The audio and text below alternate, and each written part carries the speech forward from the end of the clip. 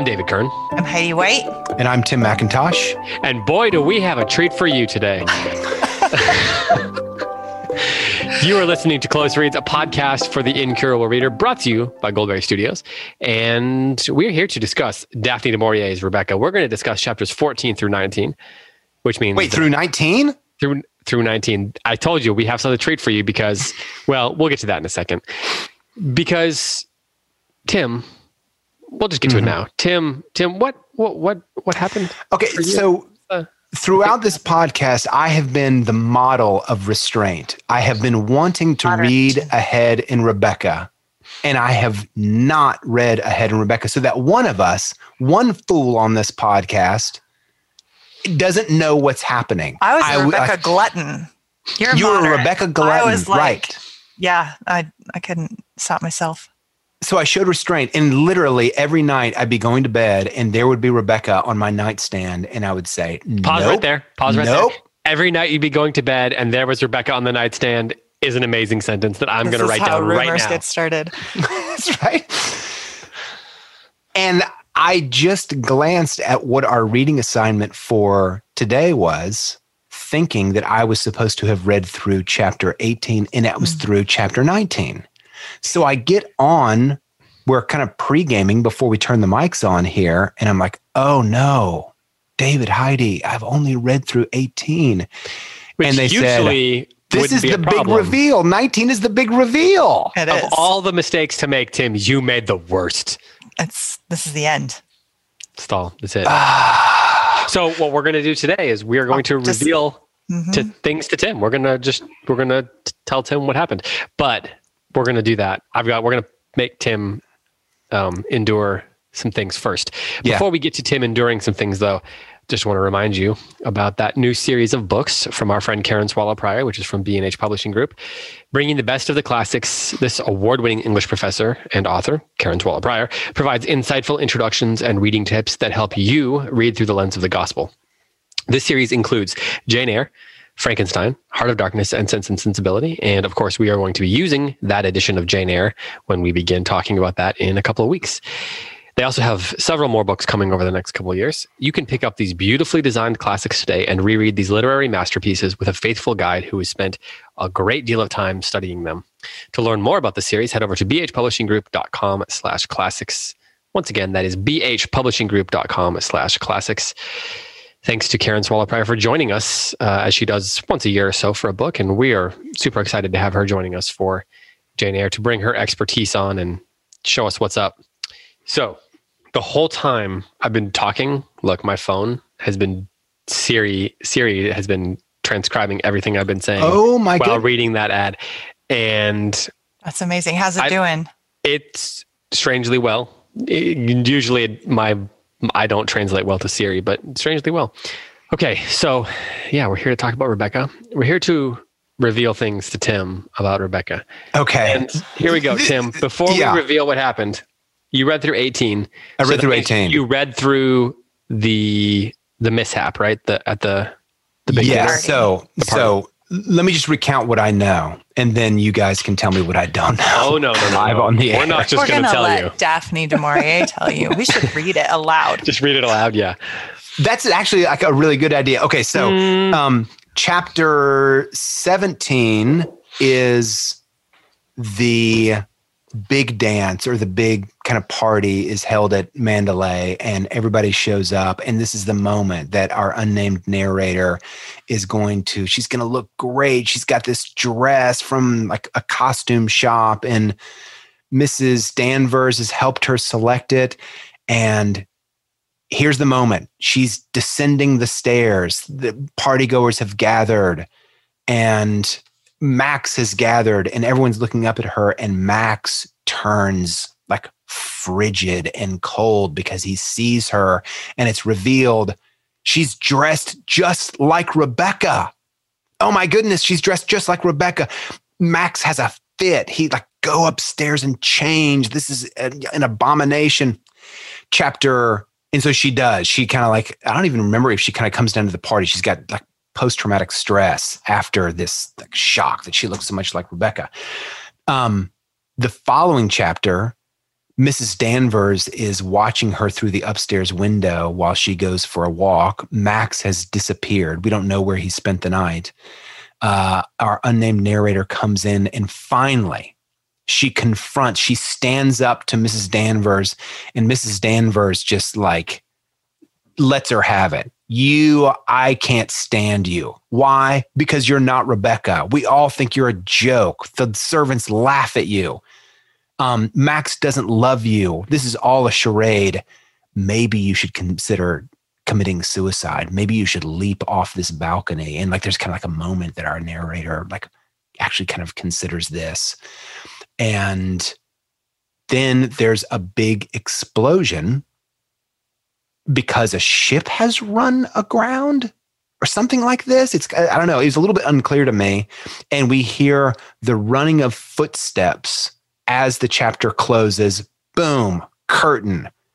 Now, chapter 19 is the reveal, is what you're telling me. Okay, now, what do you think happened in chapter 19? I don't have any idea about the explosion. Like, no idea, except I think that it must have something to do with how Rebecca died. That's my hunch. You think she died in an explosion right then? No. I think that however she died, 18 months earlier, there was an explosion then also, is my guess. It's got to be some bit of kind of like an echoing back to her death. The footsteps running. Could be worse. The footsteps that we hear, my first guess is that's Max. He's been at home. He's just kind of been in hiding, and he's like hearkening back to this moment that Rebecca died because he heard the same explosion or something like that. That's the best I can do. So what do you think the big reveal is? We'll give you 3 guesses. Let me. Actually, that's too easy. 2 guesses. I don't even know if I got 5 guesses, I would know. But I'll just reiterate what I thought from last week. It's clearly not true because you guys would, I think, be snickering like, Tim, you guessed it. I think that... We'd never give you credit. Okay. Oh, sorry. One more thing about chapter 18. It's revealed that like Rebecca's kind of a monster. She's like been like having all these affairs, or at least kind of like emotional romances with these other men, and we didn't really know that. This is a big reveal. Mm-hmm. So my hunch is that she died as a result of some sort of a love triangle. And I think Max has got to be one of the members of the love triangle. Who the third one is, my guess is that it's Oh Boy from, what's his name? He was part of my funeral. What's his first name, Heidi? Favel? Fred? I don't know. Frank. Thank you. Frank Favel? Yeah. My hunch is that Frank is the other member of the love triangle. I bet it's Frank, Rebecca, Maxim. Okay. David, you and I should read the last 2 pages together. You be Maxim and I'll be... I definitely want to do that. Let's take him through this a little bit because I want to read a couple passages, but first let's kind of reveal the beginning of it before we get to those pages. The first 3 words of chapter 19, it was Maxim. So you get a ding, ding, ding, ding, ding, because the person running under the window was indeed Maxim. Okay, good. Great. I guessed that right. I feel good. The ship did run aground. The explosion was not it wasn't an explosion. It was a distress signal. Oh. Because the ship has run aground. Okay. Throughout this chapter then, Heidi, describe what happens next before we get to the big reveal. Comes to the door. The listener's like, yeah, we know. Yeah, they all know. Our heroine comes to the door. Wait, who comes to the door? No, Captain Cyril, who is he? New character? Chief of police. Yeah, new character. Okay. And he reveals to our narrator, who is alone. He comes and meets with her alone and tells her that there has been a body found in this ship. Yeah, so throughout the chapter, they went down, they sent a person down to dig. I'm doing that job. Dig, but no, it's fine. Just go under the water. Yeah. Check what's going on and see if they can get the ship out. They're just trying to rescue the people from the ship that has gone aground. And in doing that, the divers have found Rebecca's boat underground and locked within the boat is a body, the body of a woman. But they don't know anything about this body. They don't know. So the Captain Cyril comes and tells our narrator, hey, we're going to have to investigate this. Somebody must have been with Rebecca when she died, because Rebecca's body was found somewhere else. It's in the crypt. Yes. So Rebecca's body's been found and buried. Maxim identified it. So obviously somebody must have been with Rebecca when she died. This is a new layer to the mystery. And so then Maxim, and after Captain Cyril leaves, Maxim and our narrator have a conversation. Okay. Can I pause? Can I say one more thing that I just don't, there's something about the relationship between Mrs. Danvers and Rebecca that has got to be revealed also, because she used to care for Rebecca when she was a child. It made me think, like, is this like her mother? Like, okay, so I just wanted to get that in. That's got to be part of my theory. There's some sort of relationship. My guess is it's a maternal relationship between Mrs. Danvers and Rebecca. Okay, now I'm caught up. The chief of police, there's another body. Okay. Heidi, let's start at the bottom of 268. Perfect. Tim, do you have this edition too? What I was going to suggest. The bottom of 268? Yeah, nice t-shirt, by the way. I'm just going to listen to you guys. Okay. So do you want me to be the narrator and Maxim? Sure. Or no? Yeah, that's fine. Because I should be the narrator, because that's a great point, because it's you. Okay. All right. It's literally I'm so excited. I'm so excited. Me too. This is actually so fun. Okay. Maxim was standing by the window. His back was turned to me. I waited by the door. Still, he did not turn around. I took my hands out of my pockets and went and stood beside him. I reached out for his hand and laid it against my cheek. He did not say anything. He went on standing there. I'm so sorry, I whispered. So terribly, terribly sorry. He did not answer. His hand was icy cold. I kissed the back of it and then the fingers one by one. I don't want you to bear this alone, I said. I want to share it with you. I've grown up, Maxim. In 24 hours, I'll never be a child again. He put his arm around me and pulled me to him very close. My reserve was broken, and my shyness too.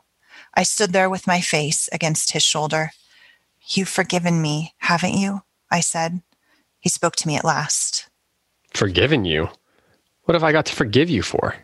Last night, you thought I did it on purpose. That. No, I'd forgotten. I was angry with you, wasn't I? Yes. He did not say any more. He went on holding me close to his shoulder. Maxim, can't we start all over again? Can't we begin from today and face things together?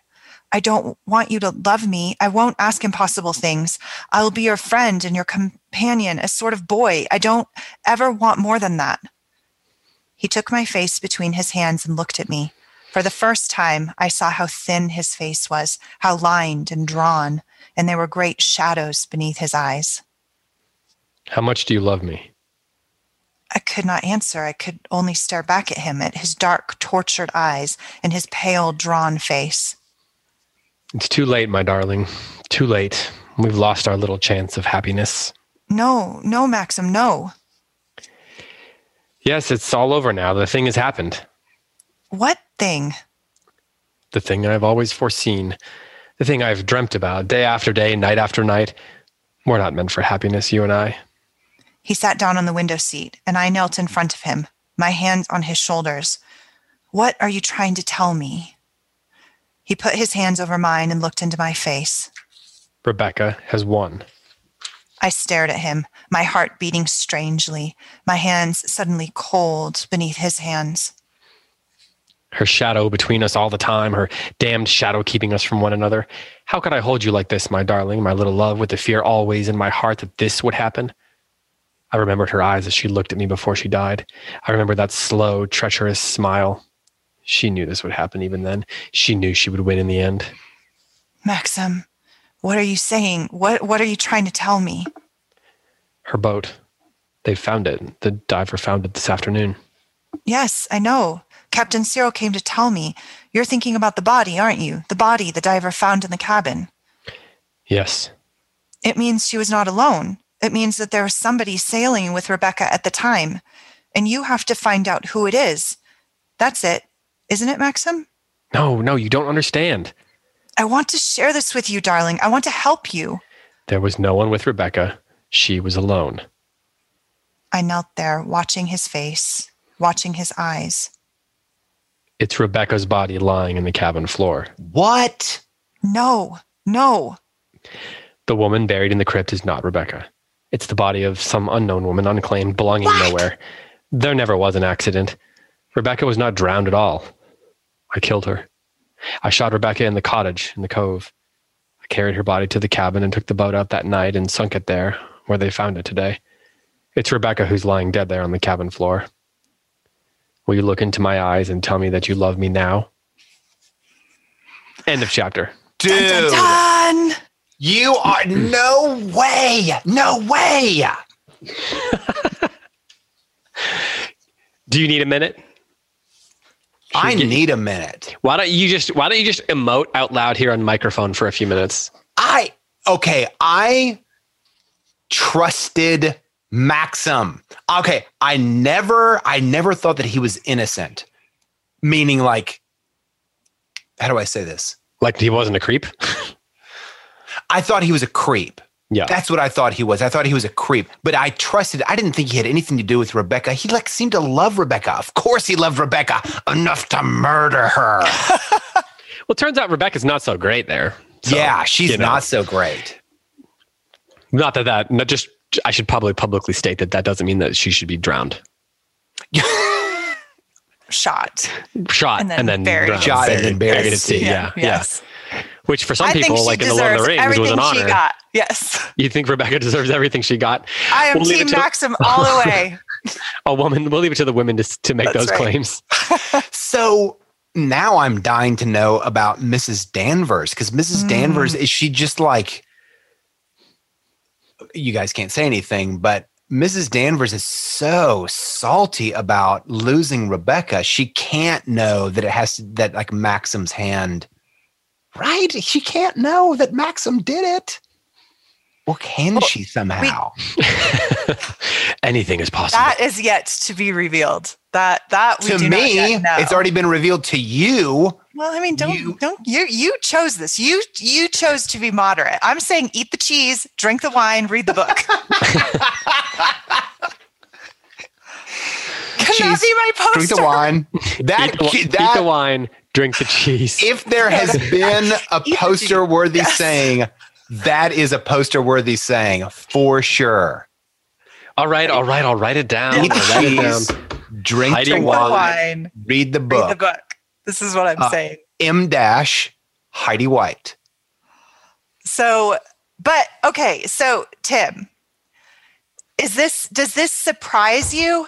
Or is this one of those like fictional surprises when you're like, oh yeah, I'm surprised, but of course that's what it is. Are you acting right now? I think it's perfect because it's like, what does Aristotle say in the Poetics? Like the reveal, he doesn't say the reveal, but the solution is one that's both expected and unexpected. Yeah. Like as soon as I heard it, I was like, what? It's Maxim? And then of course, it's got to be Maxim. Of course. So it's unexpected because I did kind of trust him. I did believe that he really loved Rebecca. I just thought he was a creeper. But no, he's more than a creeper. He did away with her. But he's a literal creeper. It totally makes sense. It makes sense of his like response to seeing our narrator in Rebecca's dressed like Rebecca. Of course, it makes sense of why he'd be like super emo when he's in France, when he, because he's a butcher. Just kill people. Right. He's emo because he killed somebody.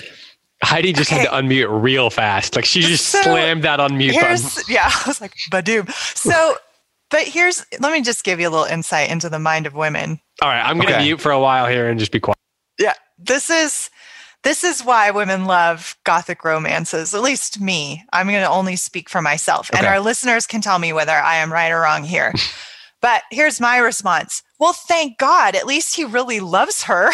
Oh, I honestly, Heidi, I thought you were going to say that. Honestly, really loves her. He loves his wife. And our narrator? Yes, and she's a narrator. And when you read a fictional story, you're allowed to be on whatever moral side you want to be on. And I am on Team Maxim, loving our narrator. That might be another poster right there. I don't know if I want to put that on a poster. Probably not. I don't want to be remembered. I think the three of us agree with the clause: eat the cheese, drink the wine, read the book. I'm not sure that we would just implicitly agree with it. We're getting to like I think we all do, swamp with the second one. I think we all do. I'm going to cry BS on that because that's why you guys like your genre books too, right? Because you get to be like, you get to enter into this like man who's above the law, who gets to go shoot the bad guys in the desert or like betray somebody behind the Iron Curtain or whatever, right? Like there's this sense of fantasy fulfillment according to the rules of the internal world of the novel when you're reading genre literature, that you're like, oh, well, now it's just like this romantic story between these two lovers who the ghost of the wife was between them, but really he like loves her passionately. He just like didn't want to ruin her with his sordid past. Like that is stuff women love.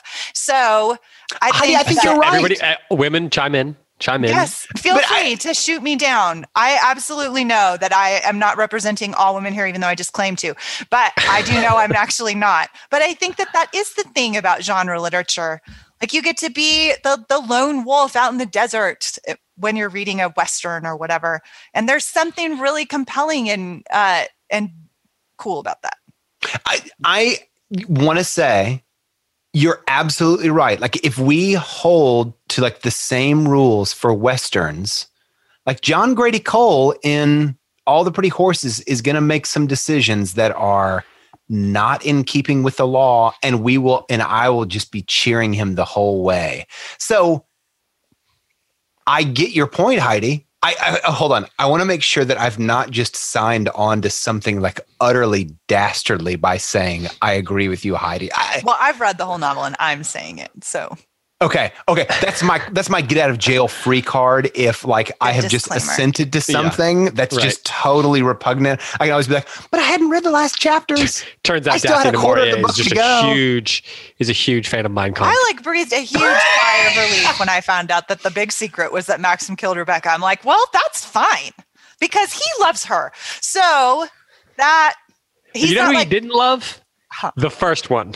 Yes. Exactly. The one who gave you a feeling but like also, a snake. Yeah, maybe she wasn't great, but right. Which that's Gothic literature's out all the time, right? Like there was some like morally horrible person and so it's okay to murder them. I do understand that that's not true in the real world. It's a principle of Gothic literature. A Gothic story. And also when you're having like a really moody night, it doesn't always rain or get foggy. You're saying the pathetic fallacy is not true. So there is this like kind of internal logic to the story. Now that we know that Rebecca was a psychopath, like it's cool that our romantic hero murdered her and buried her body at sea because man, he just loves his sweet little wife. So I'm so glad you brought up the word. I'm so glad you brought up the word psychopath because I have a question. Are there any characters in this book who are not psychopaths? Our sweet narrator and Max. Romantic. I think our narrator's not a psychopath. No. Are we sure? What evidences do we have that she's a psychopath? If I get into that too much, I will get killed on Facebook, and I'm not going to do that. Right now. Go for it. No, I'm going to save it for the. I'm going to save it for the pretty horses. Then I'm going to. I'm backing up. I'm saving. Yeah. You would like All the Pretty Horses. I love. In fact, you do like All the Pretty Horses. I do like All the Pretty Horses. So I'm going to save that for the end of the book because I haven't read to the end and need to save my further skewerings.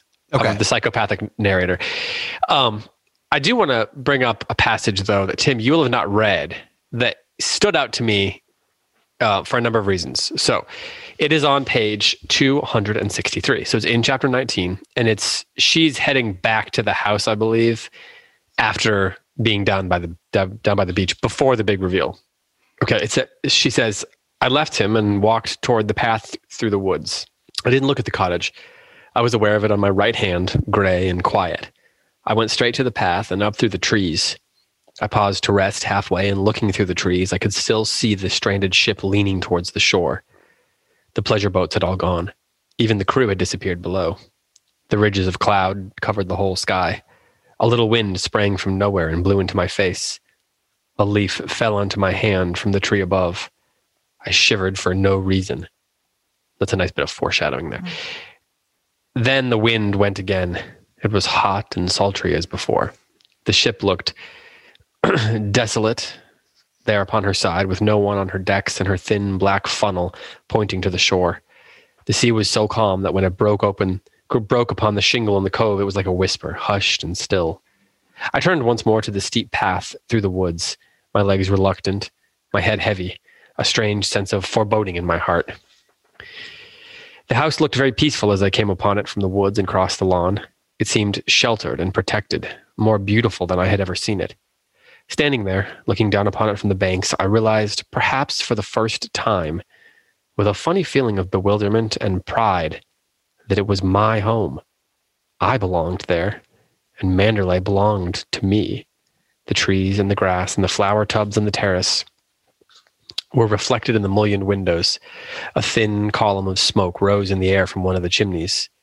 The new-cut grass in the lawn smelt sweet as hay. A blackbird was singing on the chestnut tree. A yellow butterfly winged his foolish way before me to the terrace. I went into the hall and through the dining room. My place was still laid, but Maxim's had been cleared away. Okay, so we'll stop there. So she's headed back to the house, and there's this passage is very interesting for a number of reasons. One, because for the first time she says, it belonged to me. Suddenly, for some reason, she feels like she belongs there and it belongs to her. So that's kind of a turning point in her evolution, right? Her growth. So I want to know why does she feel that way now? I'm curious what you guys think of that. But then the other thing is that when you compare this passage with the passage we read earlier in the book, when she's arriving to the house at the first time, that's this super gothic, dark scene where she describes the trees as being monsters and stuff. And here, the natural world is, it's lush and beautiful and pleasant, and she's taking this pleasure in it. The house can't have changed that much in the weeks that she's been there. So what I'm wondering is, why has her perspective changed so much? Why does she suddenly feel like it belongs to her and she belongs there? I think there's a couple of reasons. I think that the plot reason that's given to us is pretty good. And it's that she's just come upon some strangers who are essentially trespassing. And she's seen herself, I think, through their eyes, maybe for the first time, that she is the mistress of the house. She doesn't even reveal herself to them, but it says that the guy keeps the yes. What's his name? One of the officials keeps looking at her as if recognizing her role. Right. And so she's met these people having a picnic, and she's been down there to check on the diving and all that.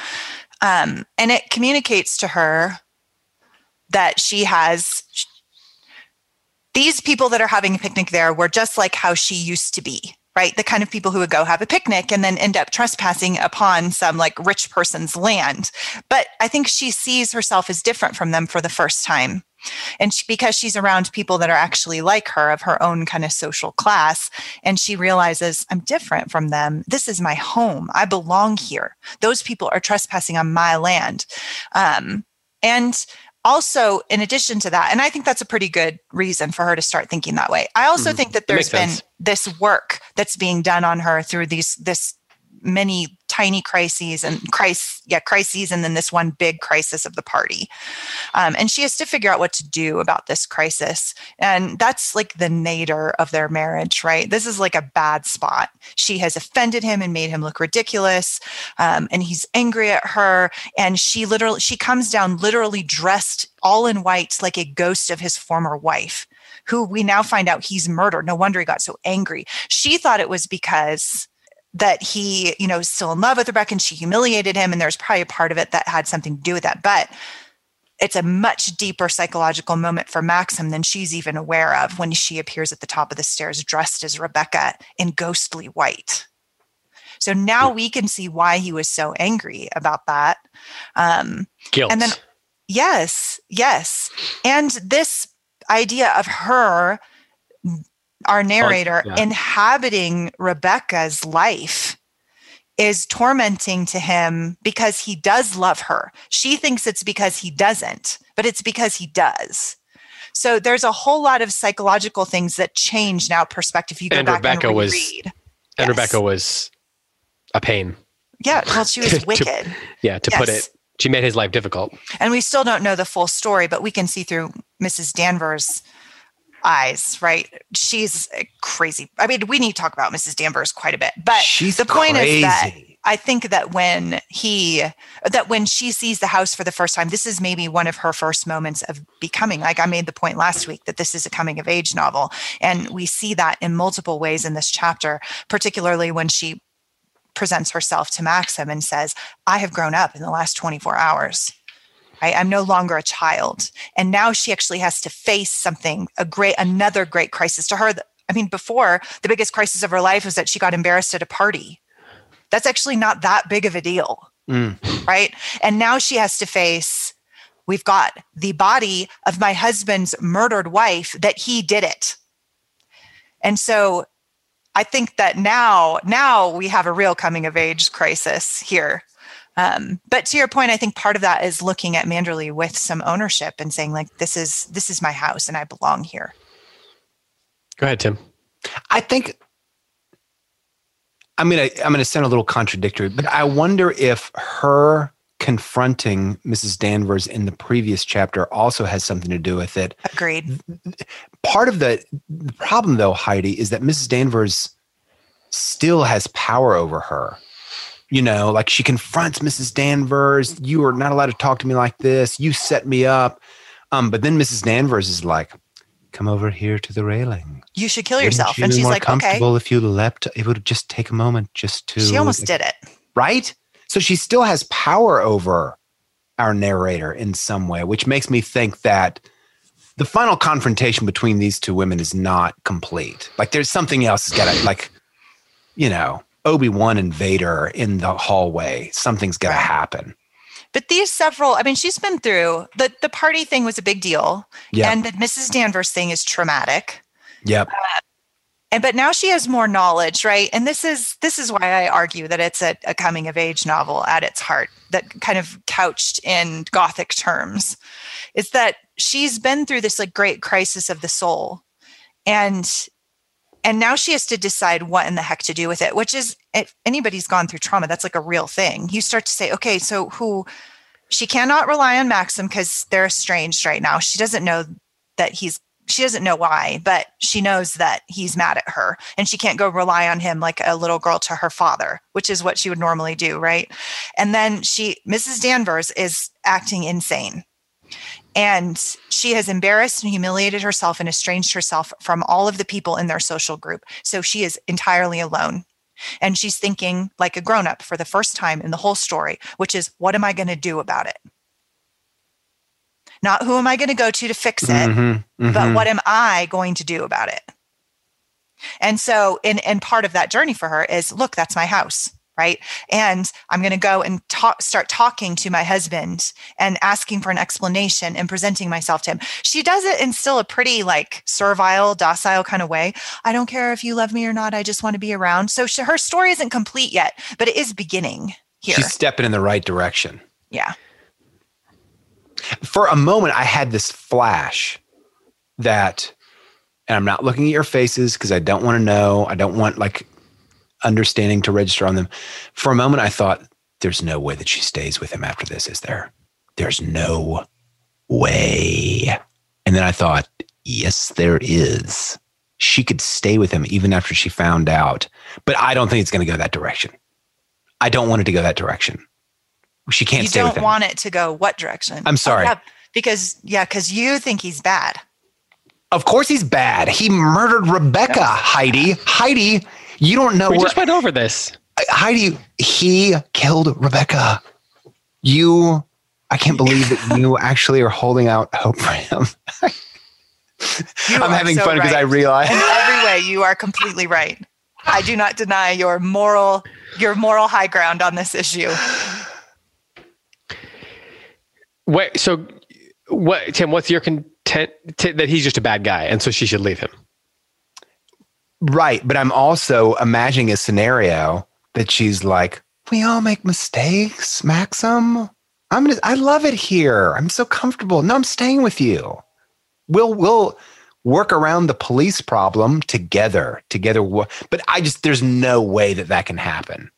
Okay. So what's your prediction then for what happens next in this book? I'm going to stick give yourself another chance to embarrass yourself. Okay.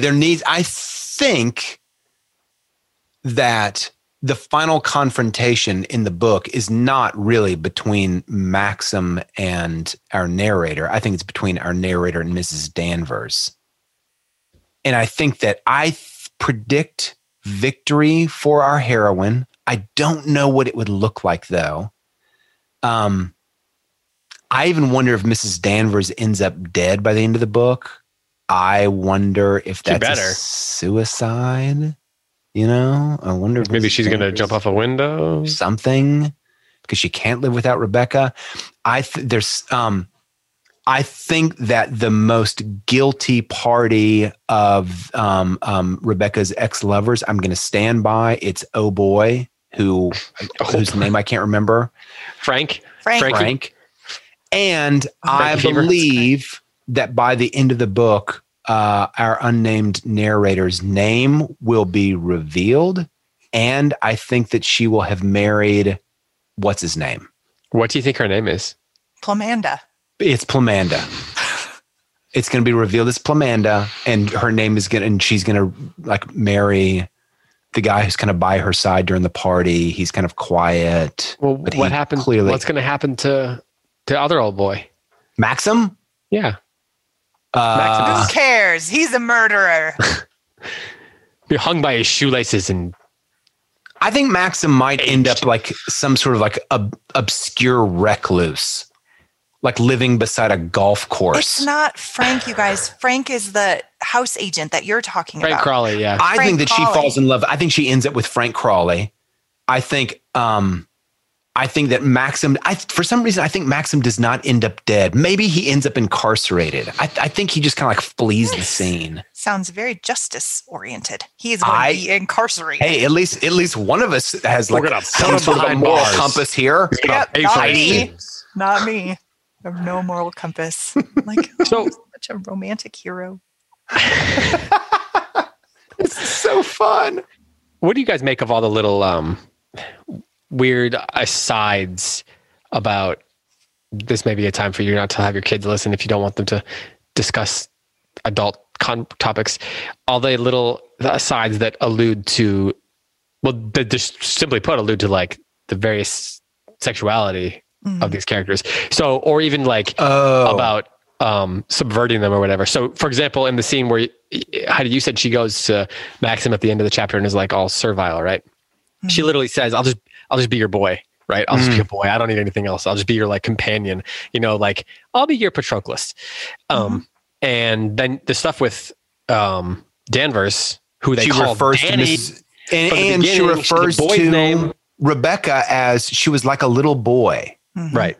Yeah. And she has this clear obsession with her, which the book doesn't make explicit.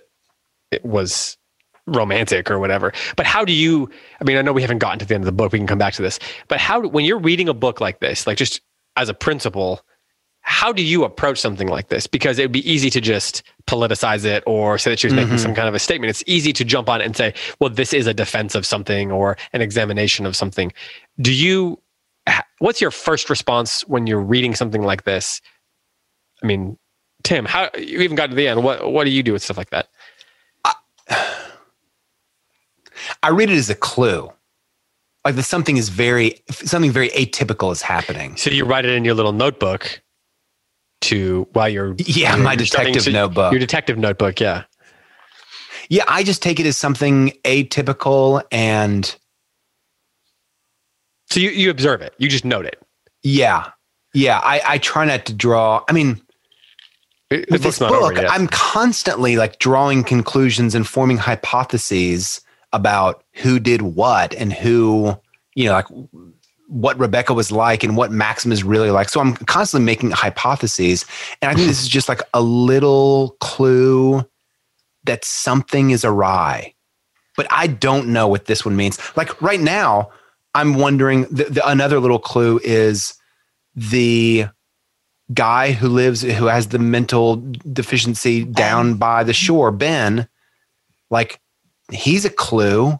I don't know what he means. I don't know what maybe there's no significance. Maybe it's just like a red herring. But, you know, he seems to know something. He sure seems to know something. He knows that Rebecca's, I mean, isn't he the first occasion that we find out that Rebecca is not all like lilies and lace? Yes. It's from him, right? Yes. Yeah. Yeah. Well, and he fits an archetype, right? The wise fool that's in a lot of books when you have like a simple-minded kind of childlike character who presents some kind of hidden wisdom that other people dismiss. How do you see that in this book? With Ben, I think that he fits that for sure. He's the one, like Tim just pointed out. Well, but I mean, how do you see that in Ben? Because he's the one who pointed out Rebecca's originally pointed. He was the only one honest about Rebecca's character from the beginning. Everything else has been hidden from our narrator. They've been hiding it from her, intentionally not telling her. She has a conversation with Frank Crawley saying, I think my husband is still obsessed with his wife, his dead wife. And Frank doesn't tell her. So why do you think that is? Why do they not tell her? Well, I mean, like, it seems like they should just... British reserve, right? You don't talk badly of the dead. He's keeping secret. And we don't know the whole story yet. There are some actual reasons that are given later for why he doesn't tell her, but he probably ought to have told her and broken those. Would you like to have her reveal some of those to you now, or would you like to read it? No, I'm not going to give any spoilers. But I think that Tim's right on that there's the idea of kind of distorted sexuality is pretty common in Gothic romances and Gothic stories. And so that's not a surprising piece of this novel. Mrs. Danvers' obsession with Rebecca is obviously very concerning. And there are sexual overtones to it, but not directly stated. But usually my understanding is that that's commonly portrayed in, film adaptations of the novel. But I haven't seen any yet. I'm just going by what I've read. So I really like what you said, Tim, about it being like a clue. I'm the same way about it. I look at it as, if it's in the novel, it's in the novel. It's worth exploring. It's worth thinking about. But I would never reduce a story merely to that. That would be foolish and a very, very overly simplistic way of looking at a novel. I do absolutely think that this novel has feminist explorations and a lot to say about female sexuality. That maybe the last. I mean, like you said, this is a family show, and Can I? That's one part of the novel, definitely not the whole thing. Heidi, when you read Mrs. Danvers' description of Rebecca as basically, she did whatever she wanted. Mm-hmm. She cracked the whip. She did whatever she wanted. Like, I think she repeated the phrase, she did whatever she wanted. Like, she was this sort of like primal force that would not be contained. And Mrs. Danvers loves her for it.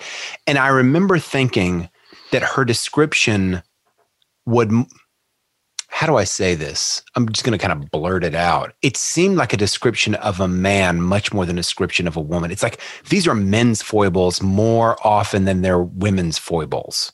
Mm-hmm. Or at least a man would be praised for it more than a woman would. That's a great way of saying it, Dave. That's a better way of saying it. And Danny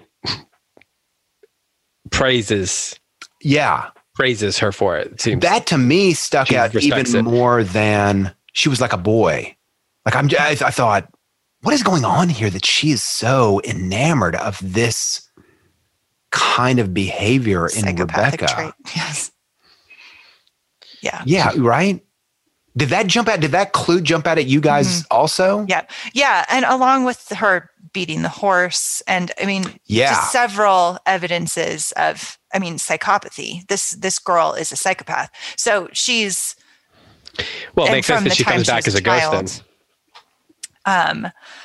There's been evidences that are admirable to your point, to Mrs. Danvers, which speaks to like this dark psychological exploration of this particular woman. She's almost like she's by far, now we know, like this is the villain of the novel, right? Rebecca and Mrs. Danvers. And it strikes me that Rebecca, she haunts people in this home because of her psychopathy. Like it's the psychopathic characteristics that most make people, or they most remember her for, either because they're disturbed by them, like Maxim seems to be, or because they respect them, like Danny does, which adds another layer of hauntedness or horror to the story. Yeah, like it's this character who was a real monster, and it's the monstrousness that makes her memorable in the sense that people are kind of haunted by her and remember her, which is kind of the opposite of what our narrator thought was the fact. The narrator thought she was being remembered and that people viewed her as this larger than life character in a positive sense. She was so organized. She ran the house. She was a little strict, but she knew what she wanted to do. She was artistic. She was graceful. She was beautiful. That's what she thought that she was not living up to. But what people were really haunted by was the psychopathy that was on display. Right. And so it's like the opposite of what the narrator thought was happening. Can we come up with a different name to call her besides Plamanda? Because we might need to use Plamanda in a future nameless narrator scenario. That should just be universal. We could. Do you have any? Yeah. You have any proposals? No. Maxima. Don't propose problems without proposing solutions. Hey, that's my whole job on this podcast. I know. I was thinking about, I've still not seen the Hitchcock movie. I'm eager to see it. But it makes sense to me that Hitchcock would be attracted to this story, not just because it's a great suspense story, but also the kind of the feminine doubling that happens in the story between Mrs. Danvers and Rebecca that shows up in so many classic Hitchcock films, like Vertigo. His movies are all built around doubles. They really are. And especially like feminine inverses and like mirrors of each other. I'm thinking of, The Birds, also a Du Maurier story. I can't remember their characters' names, but the brunette and the blonde are kind of like, they're sort of mirrors of each other. They're both these really strong women. They both Strangers on a Train is like that. Yeah. Okay. They're both attracted to the same man. And it just makes me, I was like, of course, this is the kind of field that Hitchcock would plow to make a movie. It's like just what he wants. I believe in the movie, was it Joan Fontaine played? Yeah. Joan Fontaine played her, which makes sense because she was blonde and that was Hitchcock's thing. And the star is the British actor. What's his name? Laurence Olivier. Plays the lead. Yep. He's so good at cold. Heidi's just like, yeah, he's my dreamboat. All and murderous, dark, cold, immoral. I'm all about him. Yep. Guilty secret. I'm your girl. You're gonna have to hang out with Scott some and try to unpack that. I know. That's right. Try to figure that out, but you can't. You guys, I have to say something now. I have to kind of circle back. Well, first, when do you have to leave? Very soon. Okay.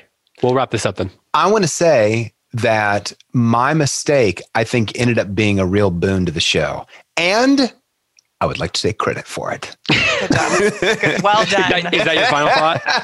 What did you say, David? Is that your final thought? No, that's not my final thought, but it could be. It's that potent that it could hang as a final thought. That's how powerful it is.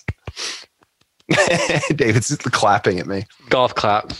Congratulations on not doing your homework. Yeah, right. The one time you get rewarded. Like in history, this is the one time I've been rewarded for not doing my homework. I had a whole high school career built on not doing my homework. Finally, it's paid off. Yeah, it prepared you for this very moment, this very moment. For the last 45 minutes. Incandescent moment. So let's talk though. I mean, there's so much that we can't really talk about until next week because for next week, we're going to finish the book. So let's think about some of the things that we're seeing foreshadowed and kind of think about just what we're ready for. And then we'll really be able to dive in, have a nice, proper conversation about the final reveals and so forth. Tim, what are you looking for? Like, what are some of the things that for you are, you feel like are being foreshadowed, the questions that have been raised for you, anything that we haven't already discussed? I am curious about all of the characters. I'm curious about what Maxim is going to do. I'm curious about, who Ben really is. But really what I'm looking for is I think there needs to be a final confrontation that completes the growth of our main character. The Vader Obi-Wan confrontation. Yeah, there has to be the Obi-Wan Darth Vader confrontation between her and Danvers, because I think Danvers at this point is sort of a stand-in for Rebecca. She at least has so much allegiance for her that she's a stand-in for Rebecca. She's a very different person. So I think there needs to be some sort of final confrontation between the two of them. And the odd thing is, it would seem in some ways that to the victor goes the spoils, and the spoils is Manderley. But I think maybe I'm going to make a prediction. To the victor, to the loser goes the spoils, and the loser gets Manderley. Like, congratulations. You are stuck with his haunted house, and it might be Mrs. Danvers. Huh. You get the Death Star. So I'm curious about this. Do you think that the house, like that Rebecca is haunting the house? No. I mean that more metaphorically. Right. For everybody, do you think? For everybody what? Who is haunted by Rebecca in this story? Oh, Maxim, Mrs. Danvers. It all depends on what you mean by haunted. I mean, I think Plamanda is haunted in a way, but I think maybe. What's that? Ben maybe, depending on how you define haunted. I don't think that Maxim and Mrs. Danvers are going to escape the haunting, and I think that Plamanda might escape the haunting. That might be part of like the final maturation for her. It's like, I'm out. Right. No, I like that because this is it's a peculiar type of novel, right? Because it takes a long time to figure out who the antagonists are. Because now in the end of 19, we have a major turn in the novel. Because up to this point, our Plamanda, since David hasn't given us a compelling alternate suggestion, Plamanda, just call her Joan Fontaine. Yeah, she has not. She has had. This is why I say she's been gaslighting herself. Right? She has convinced herself that the problem of her life is that her husband doesn't really love her. Now we know that that's not the actual problem of her life. Right? Oh, sweetie. So now we have to like adjust. Turns out he's just problem, a jerk. Right. Which is my husband does love me, but also has murdered his wife. Like that's that's like the opposite problem that I thought I had. So, yeah. But I still I got to pivot here. I just got to pivot. Right.